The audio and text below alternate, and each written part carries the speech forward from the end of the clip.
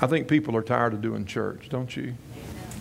I think people are tired of trying to keep the mechanisms running and doing what everybody thinks Christians should do, yet on the inside dying and suffering and hurting.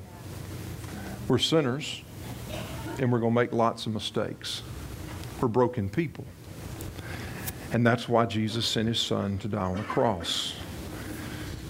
We're going to learn a little bit about that today. But before we learn about that, I want to tell you a little bit of a story to sort of play with your emotions a little bit, because this is a pretty emotional story. Everybody get your tissues out. And I'm going to drink a lot of water today because I'm taking some medicines that make me dry out. But anyway, a couple of years ago, I had the opportunity to meet a couple, and they're with us today, Billy and Steve, and they wanted some additions to they wanted an addition to their family. The Lord had blessed them with 2 boys, yet in the midst of their conversations with one another, Billy really wanted a little girl. She's a little girl's girl.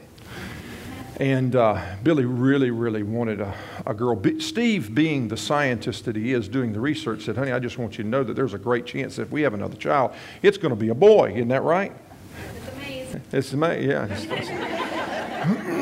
It's just the way it works out. And so after some conversations and talking with people, they said, what we want to do is we want to adopt.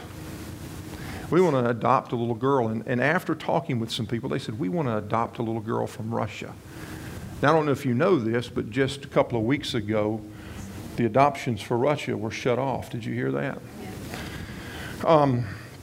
And so after filling out some paperwork and getting applications and stuff in, they finished up around, I guess, October of 2010. And by the end of October 2010, they had a picture of a young girl by the name of Nadia. In December of 2010, this couple flew over to Moscow, 10 hours to Moscow, and then flew another 10 hours to a place by the name of Vladivostok. That's pretty close, right? I think there's to sort of let you know where it is, Moscow is way over here, Vladivostok is way over there, in the middle of nowhere, on the ends of the earth, close to the Sea of Japan and at the top of North Korea. Technology these days is unbelievable, isn't it? But they flew over, they met Nadia for the first time, and spent some time with this little girl. Do you guys have some pictures? This is in the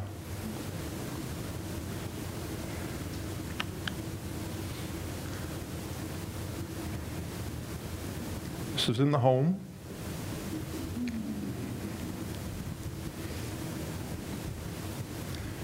And I think that these are some of the first times that they had saw Nadia.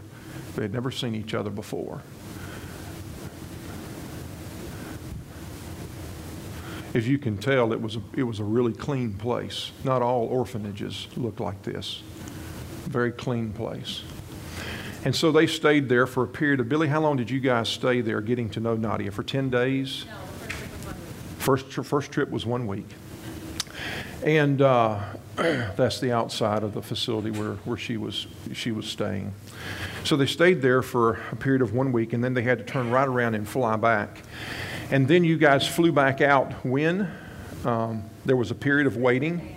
Easter Sunday, both of them flew out again, and they had to go through a whole lot of more paperwork, I think, and issues. And then Steve had to end up coming back because he had business here while Billy stayed. Billy, how long were you there? You were there from Easter Sunday all the way through May the 16th, 15th? No, we were over there until May the 12th. Yep. And you guys flew back here. I think that we met you there at the airport on May the 17th. Is that right? May the 17th. See, we have some pictures of when we first saw Nadia coming into the airport.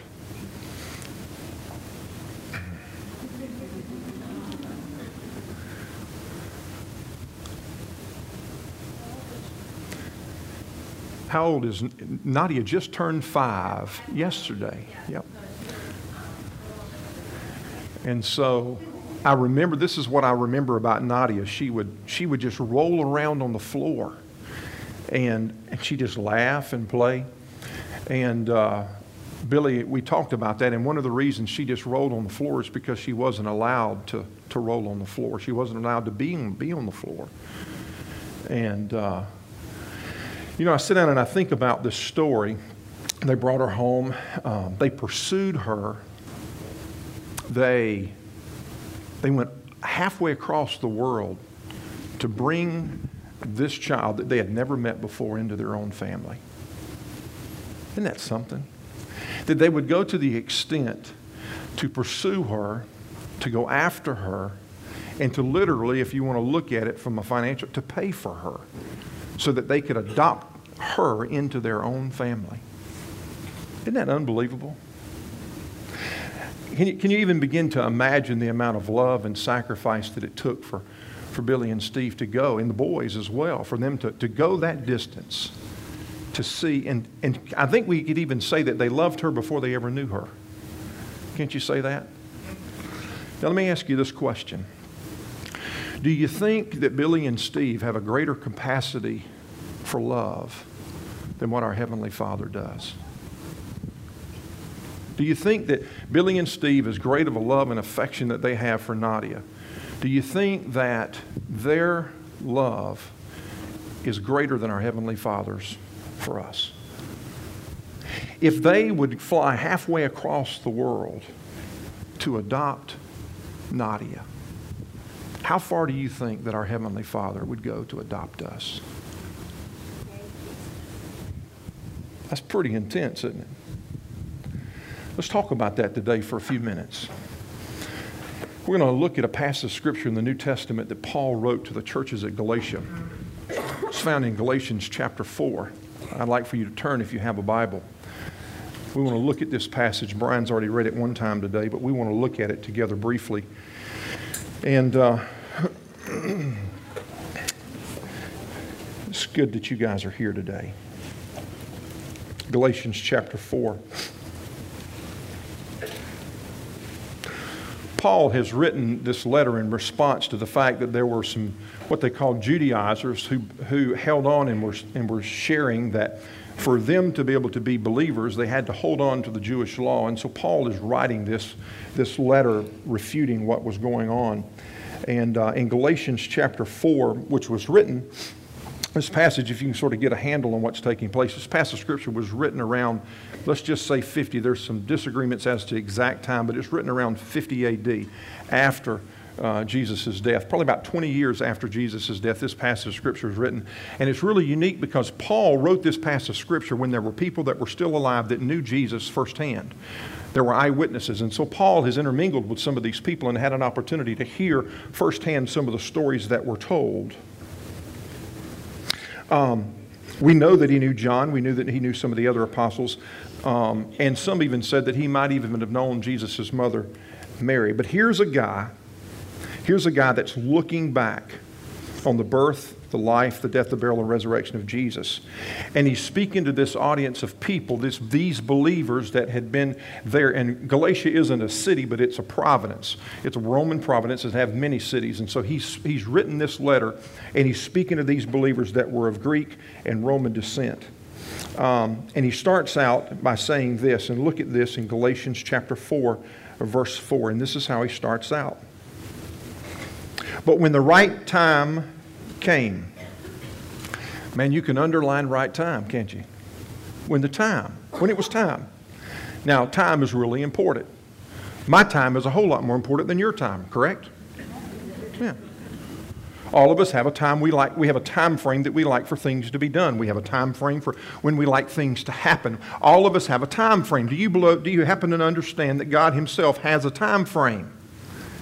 And Paul says, listen, when the right time came. For centuries up until that point, the Jews had been waiting on the Messiah to come. Many had even left the faith and walked away from their heritage because of the fact that God didn't show up when they thought that He should show up.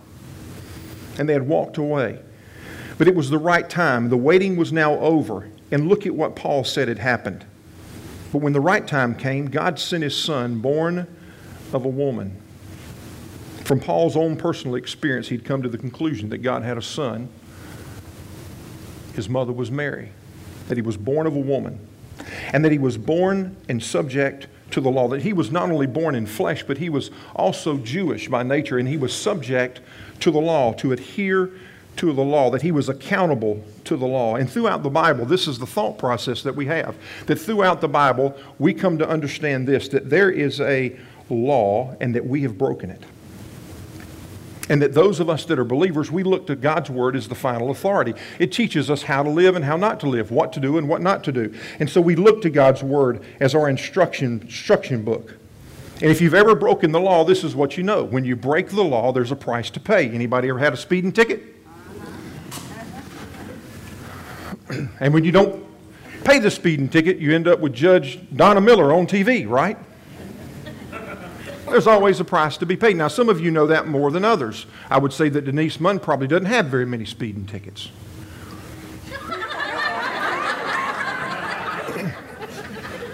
Okay. Carl refuted that. But when we break the law, there's a price to be paid. And what we learn is that when we break the law, there's a debt-debtor relationship that's created with the one who established the law. And that's regardless if you agree with that or not. See, because when you break the law, there's a price to be paid. That's just the way it is. When you break the speed limit, you got to pay. Some of you broke the speed limit on the way to church this morning because you were afraid you weren't going to get a seat. You know, I found this. I thought it was pretty interesting. I shared some of these with Meredith. Some of the excuses that people give when getting caught. Have you ever thought about this? You know, when you're speeding, you don't have to have somebody tell you that you're speeding. You already know that you're speeding. You already know what the law is, don't you? And in your mind, you've already concocted a story to tell the police officer when he stops you. Now, how many people have done that? Don't you dare lie. We already have in our mind, if we happen to get stopped, this is what I'm going to tell him. Some of us have probably come up with some pretty excuses over the years. I want to read you a couple of excuses I thought were somewhat interesting. Number one, and I don't know why these are mostly excuses from women. I don't know why that is. I'm just telling you. I'm just telling you. The one woman said this. She says, "I'm trying to rush my dying hamster to the vet." This was a guy. This could only be a guy. "I violently sneezed and I accidentally mashed down on the accelerator."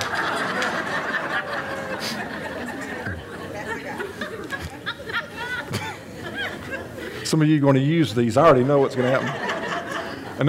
This is real good. "My colostomy bag is leaking."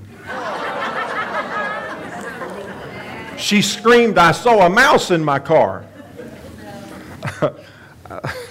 Some people got caught going 100 miles an hour down the highway. When the officer finally caught up to him and pulled him over to the side, this is what he said.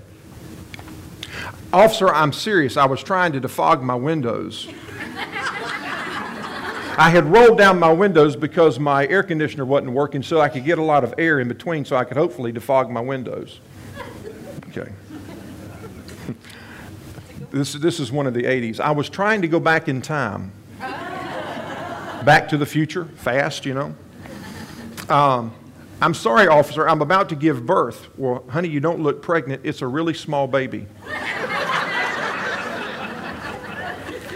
And I love the one from the 80-year-old lady. He said, "Ma'am, why are you speeding?" She said, "Because I don't want to forget where I'm going."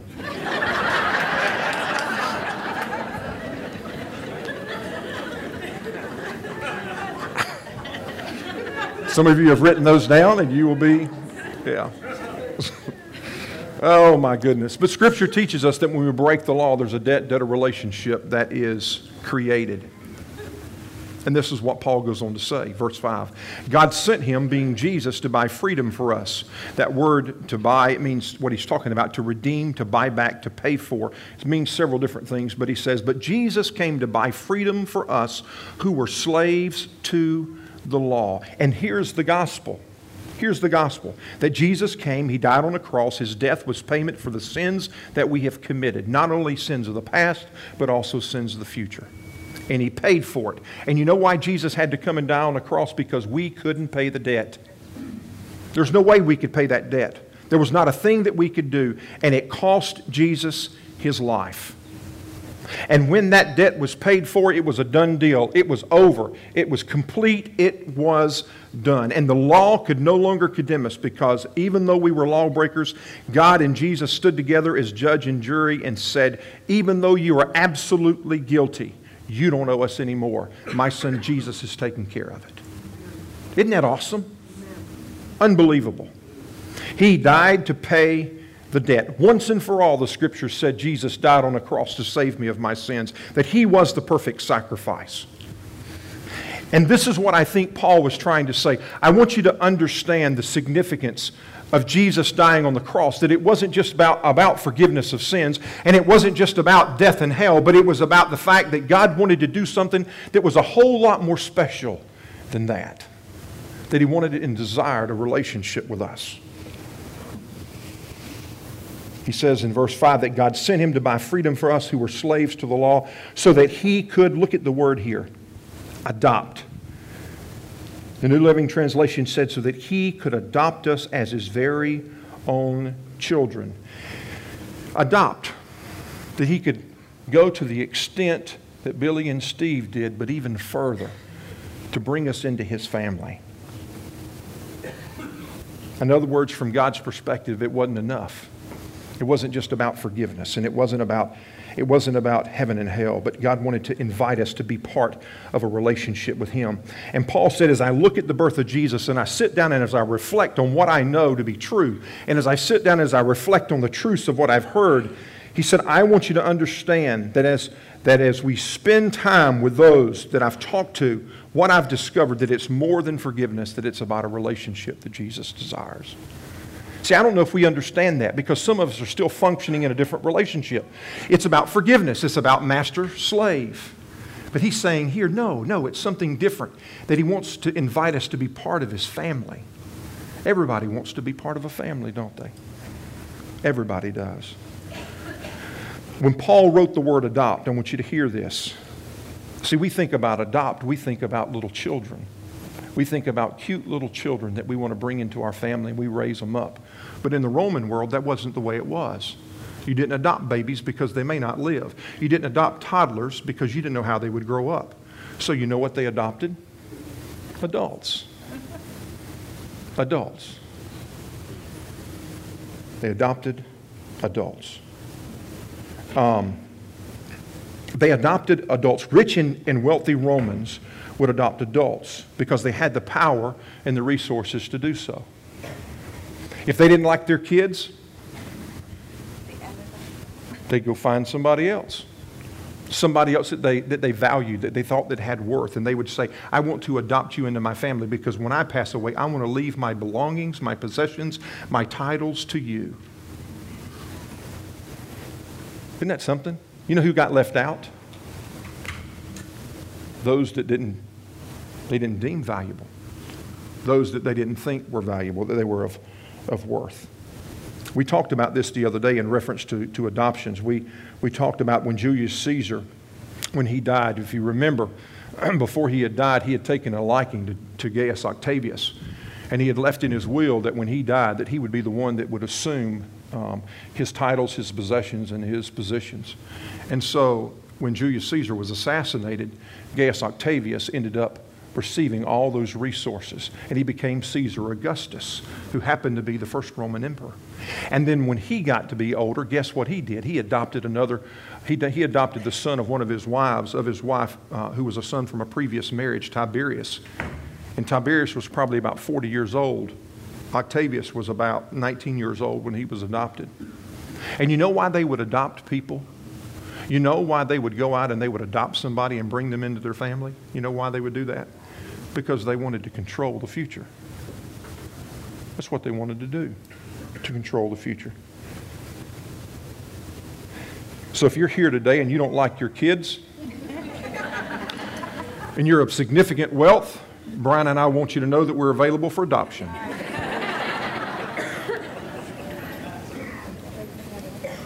But isn't it something that in spite of the faults and failures, that in spite of, in the midst of all that God would choose us when nobody else would choose us. That in spite of our infirmities, in spite of our sinfulness, in spite of our imperfections, that God would wrap His arms around us and say, I want to do something that nobody else will do. I want to pay a debt that you can't pay. And I want to do it because I want to bring you in, not just forgiveness of sins, not just about heaven and hell, but I want to bring you in to be part of my family. And God looked at us, and based on the relationship that He desired to have with us, knowing everything that we had done, everything that we would do, what He did is He said, I want to adopt you. I want to choose you. Now see, there's some of you that here that would say that if somebody were looking for somebody to adopt, I would be the last person to adopt. Because you just don't know the mistakes that I've made. And our Heavenly Father would say, no, that's not true. I want to adopt you. And for every one of us that believe, the invitation is open to us. Not just to be forgiven, to be part of God's family. See, because Paul, looking back, and as he talked about and as he heard about the birth, the life, the death, the burial, the resurrection of Jesus, and as he spent time with those people, he knew that what had happened, it just wasn't a legal transaction, that it wasn't just about a debt being paid, but it was about a relationship. And look what Paul goes on to say in verse 6. He says, because we are His children, God sent the Spirit of His Son into our hearts, prompting us to call out, Abba, Father. Sometimes I think we have a thought process that when it's time, in our time, we will come to God on our time. Let me tell you what, the initiation and the invitation comes from the Holy Spirit Himself. You don't make a decision to come to God. You may think, you say, I'll get these things right in my life and then I'll come to God. No, listen, the only thing you have to do is say yes and receive a free gift. You don't come to God based on your time frame.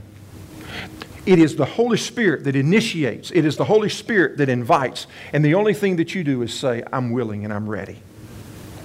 Then in the midst of our sinfulness, that we realize and we trust and we cry out, Abba, Father. And the Bible says that when we do that, when we acknowledge our sin and then we believe and we trust, the Bible says the Holy Spirit comes to set down within inside of us, prompting us to call out, Abba, Father. If you're here today and you do not know whether or not you're a believer, you've got a problem. Because the Holy Spirit, it tells us here, sits down and resides within us and prompts us to call out, Abba, Father. That's a very interesting word. It's actually, Abba is really an Aramaic word, which means daddy. And when they wrote the New Testament in the Greek, they got to this word Abba, and they had a problem because they couldn't translate it. There was no Greek equivalent. There was a Greek term for the word father, but they could not find a word that was the equivalent of the word daddy. So what they did is they left the Aramaic word Abba there, and they added the word father so that people would understand what was being said. Jesus would use those same words in the Garden of Gethsemane when He was crying out to the Father. He was talking to His daddy, and He said, Father, let this cup pass from me. And what Jesus was saying is this, Daddy, don't let this happen. Because Jesus knew exactly the amount of suffering that it was going to take. And He knew not only the suffering, but He knew the separation would take when He bore the sins of the world on His shoulders. And He was saying, Daddy, I need you. I'm really struggling right now. However, He would say, not my will, but yours be done. There was a connection, a relationship. And Paul's writing to this audience, and what happened, that they were Roman and Greek believers, and he's saying, I want you to know the Spirit of God has inhabited you, and you just don't relate to God as your forgiver of sins or master, but now He is your Father. He is your daddy. Everybody wants to be part of a family, don't they? Everybody wants to be part of a family. And this is huge because those of us that are sitting here, you've maybe never understood that. You've maybe only understood the master-slave relationship. But Paul is saying, I want you to understand you are no longer a slave to sin because the price has been paid. Verse 7, no longer a slave. No longer a slave. Now you are no longer a slave, but God's own child.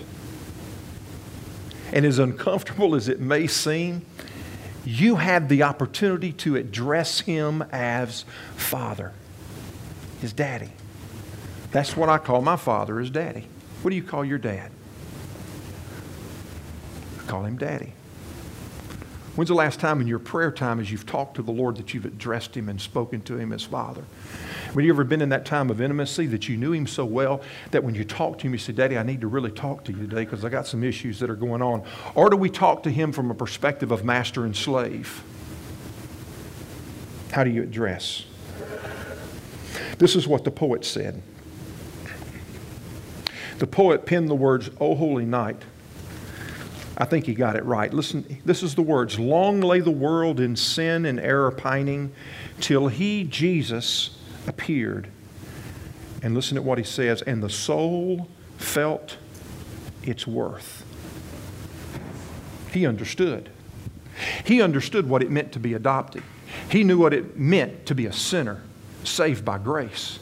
And all of a sudden, he said, and the soul felt its worth. Because my Heavenly Father did something that only He could do. I have to believe that in the context of our conversation, this is what we could say about Nadia. That she was pursued. She was loved before they ever met her. And I don't even think it's an exaggeration within the context of what we're talking about to say that Billy and Steve saved Nadia. You hear me? And brought her in. And one day, this is what my desire is, one day I know that she's going to get older, and one day she's probably going to want to ask some questions. But this is what I hope that she comes to understand. I hope she comes to understand just how valuable of a little girl she is. That somebody would go to that extent to adopt her and to bring her in to their family. Have you ever considered how valuable you are to God? You ever thought about that? I used to going to church on Sunday mornings. I mean, somebody's told you what you need to believe. Somebody's told you what you need to do. But you've never really considered what it means to be a child of God. You don't understand what it means, how valuable you are to God. God says, you're my child, and I'm your daddy. And I want that to be the foundation of our relationship. See, we're not adopted because we're innocent. But He adopts us in the midst of our infirmities and our imperfections. And He pursues us in spite of our sinfulness. Isn't that awesome? That as far away as you are, that God is still pursuing you. And just like Jeff said, there's hope. There's undeniable hope. Not because of your abilities, but what God the Heavenly Father has done. That there's hope. Not because you can pay the debt, but because the debt has already been paid. Our Heavenly Father pursues us. And He invites us in. And He adopts us knowing. And listen, there is no 30-day money-back guarantee.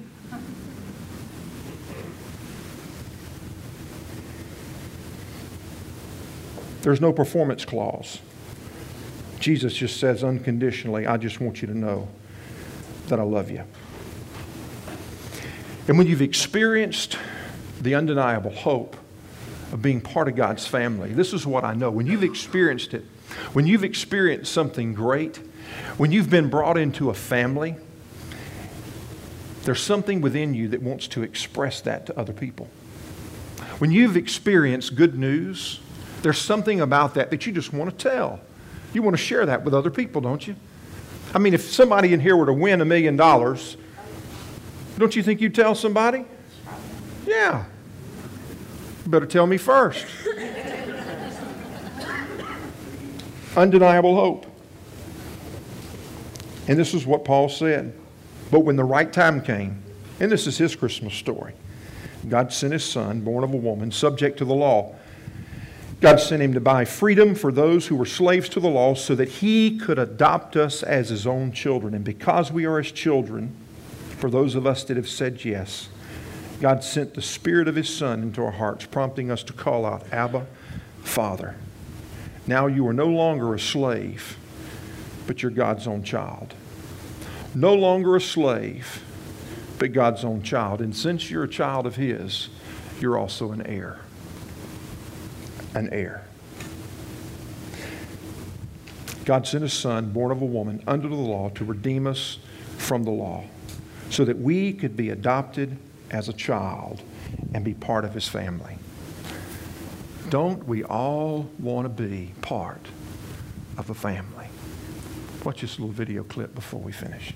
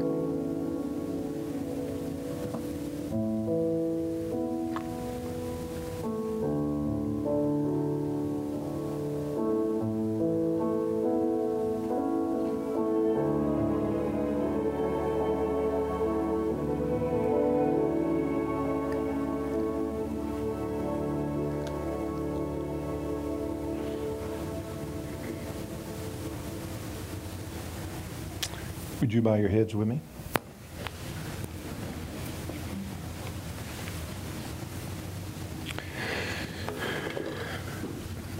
Billy and Steve, thank you for giving us a a visual of what our Heavenly Father does for us, that He goes to the extents to pursue us across the oceans.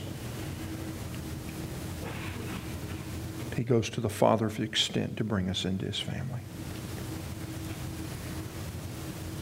I guess my question today for you is this: are you part of God's family? Are you part of God's family? You know, the Scripture says, with your heads bowed, that for God so loved us that He gave His only begotten Son, that whosoever believes wouldn't perish but have eternal life. We talk about this a lot around here, that God loved, God gave, we believe, and we receive. That God loved us, that He's done what He was going to do, that He sent His Son Jesus to die for us. He gave us His only Son. He loved us so much that He would send His Son, and He would die on a cross. That for those of us that are here, the expectation isn't for us to be able to attain or pay off our debt. That debt has already been paid. There's been that payment that's been made for our sinfulness. First of all, understanding and believing that you're a sinner, that there's nothing you could do that it would ever work your way into heaven. But believing what Jesus did on the cross was enough. That debt was paid, and that you accept it. And that you receive a free gift. No, you don't deserve it, and I didn't deserve it. None of us deserve it. But we have the opportunity to receive it. Accept it. And if you've never trusted Christ, I didn't say if you've gone to church, but if you've never trusted Christ, what is it that keeps you from making the most important decision of all? That even today that you have the ability to receive Him, because God's already told you He loves you, and He's already gave us what only He could give. You just have to believe it and then receive it. If you've never trusted Jesus, I wish I could tell you that this prayer that I'm fixing to pray is something that you can pray and that it automatically saves you, but that's not really what it does. It helps you verbalize your need for Christ. And if you've never trusted Christ, you can pray something like this. You can pray it out loud. You can pray it in your heart. You can whisper it. You can pray it in your mind. But if you want to be a part of God's family and you understand today for the first time what it means that God's extended Himself, that the Holy Spirit is the one who initiates, that the Holy Spirit is the one that invites us to come into His family, that it's not because of a choice that you've made, but the Holy Spirit has already initiated. If today that you're at that place and you say for the first time, I want to be part of God's family, you can pray a prayer like this. That, Father, I want to place my trust. I realize that I'm a sinner. And I realize today that Jesus died on a cross for me, not just to pay a payment that needed to be paid because there was a debt-debtor relationship. But Jesus died on a cross for me, not just forgiveness of my sins, and it wasn't just about heaven and hell, but Jesus died on a cross because He wanted me to be part of His family. And today, Lord, I acknowledge my sin, and I believe that Jesus died for me. And today I want to be part of His family. I want to acknowledge publicly that I want to be part of God's family. I want to be able to call Him Daddy.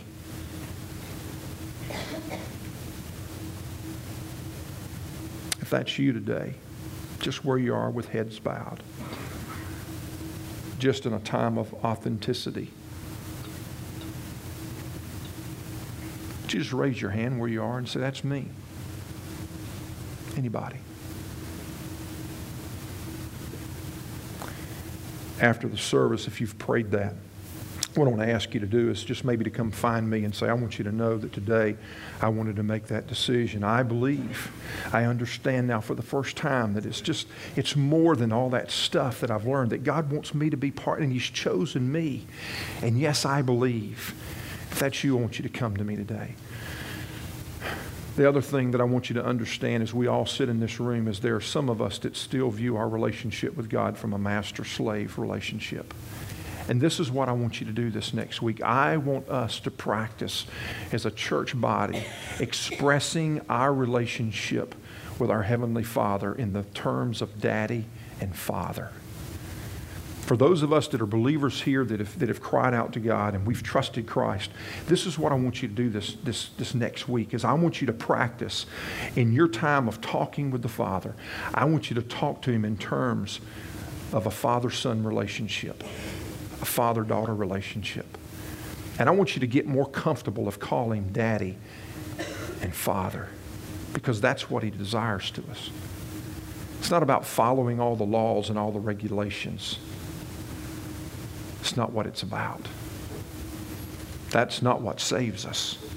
What saves us is what was done on Calvary 2,000 years ago when Jesus paid the price. And when we come to that place of wanting to receive Him and accepting that free gift, now we have an opportunity to live for Him. So if you're here today and you've never made that decision, today you've said for the first time, I want to follow Jesus. I want to be part of His family. Come to me after the service and say, that was me. For those of us that are believers that are here today, my challenge to you is to go out and this next week recognize and begin practicing what it means to be in that father-son relationship with our Heavenly Father, that you're part of His family, and begin to approach Him in that way. And for those of you that are here that are just trying to figure it out, the Bible tells me that if you seek Him, you'll find Him. You'll seek Him, you'll find Him. At the right time, God sent His Son, born of a woman subject to the law, so that we would no longer be slaves to sin. Father, this is what I'm praying, that as we leave this place today, that as your family, as your children, that we will go out and we will act likewise.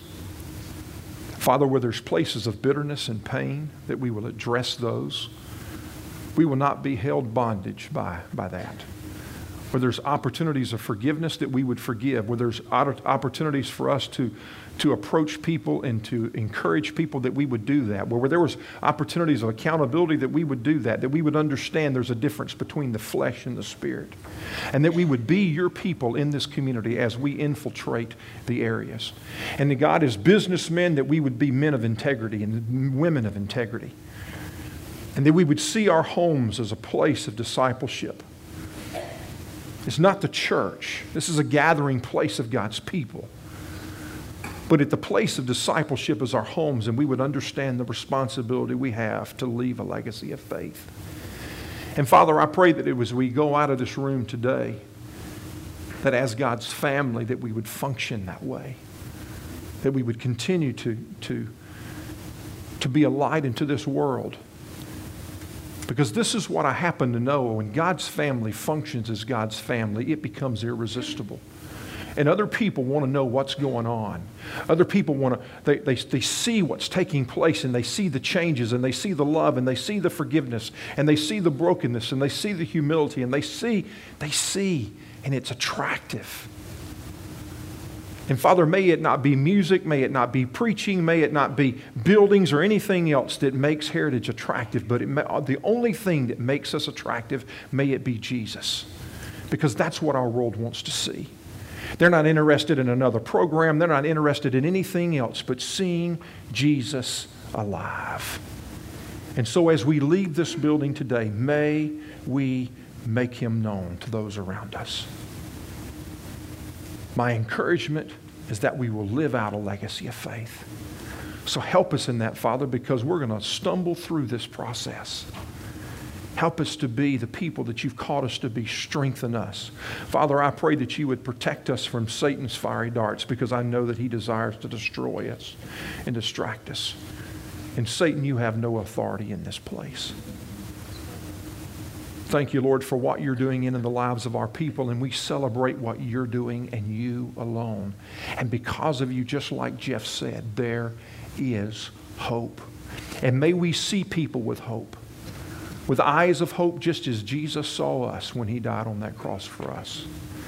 I send us out now to live life, to share life together, to grow spiritually, and to use our gifts and talents to serve others. May we have an impact in this world, and may we be faithful as we live for you. In Jesus' name, amen.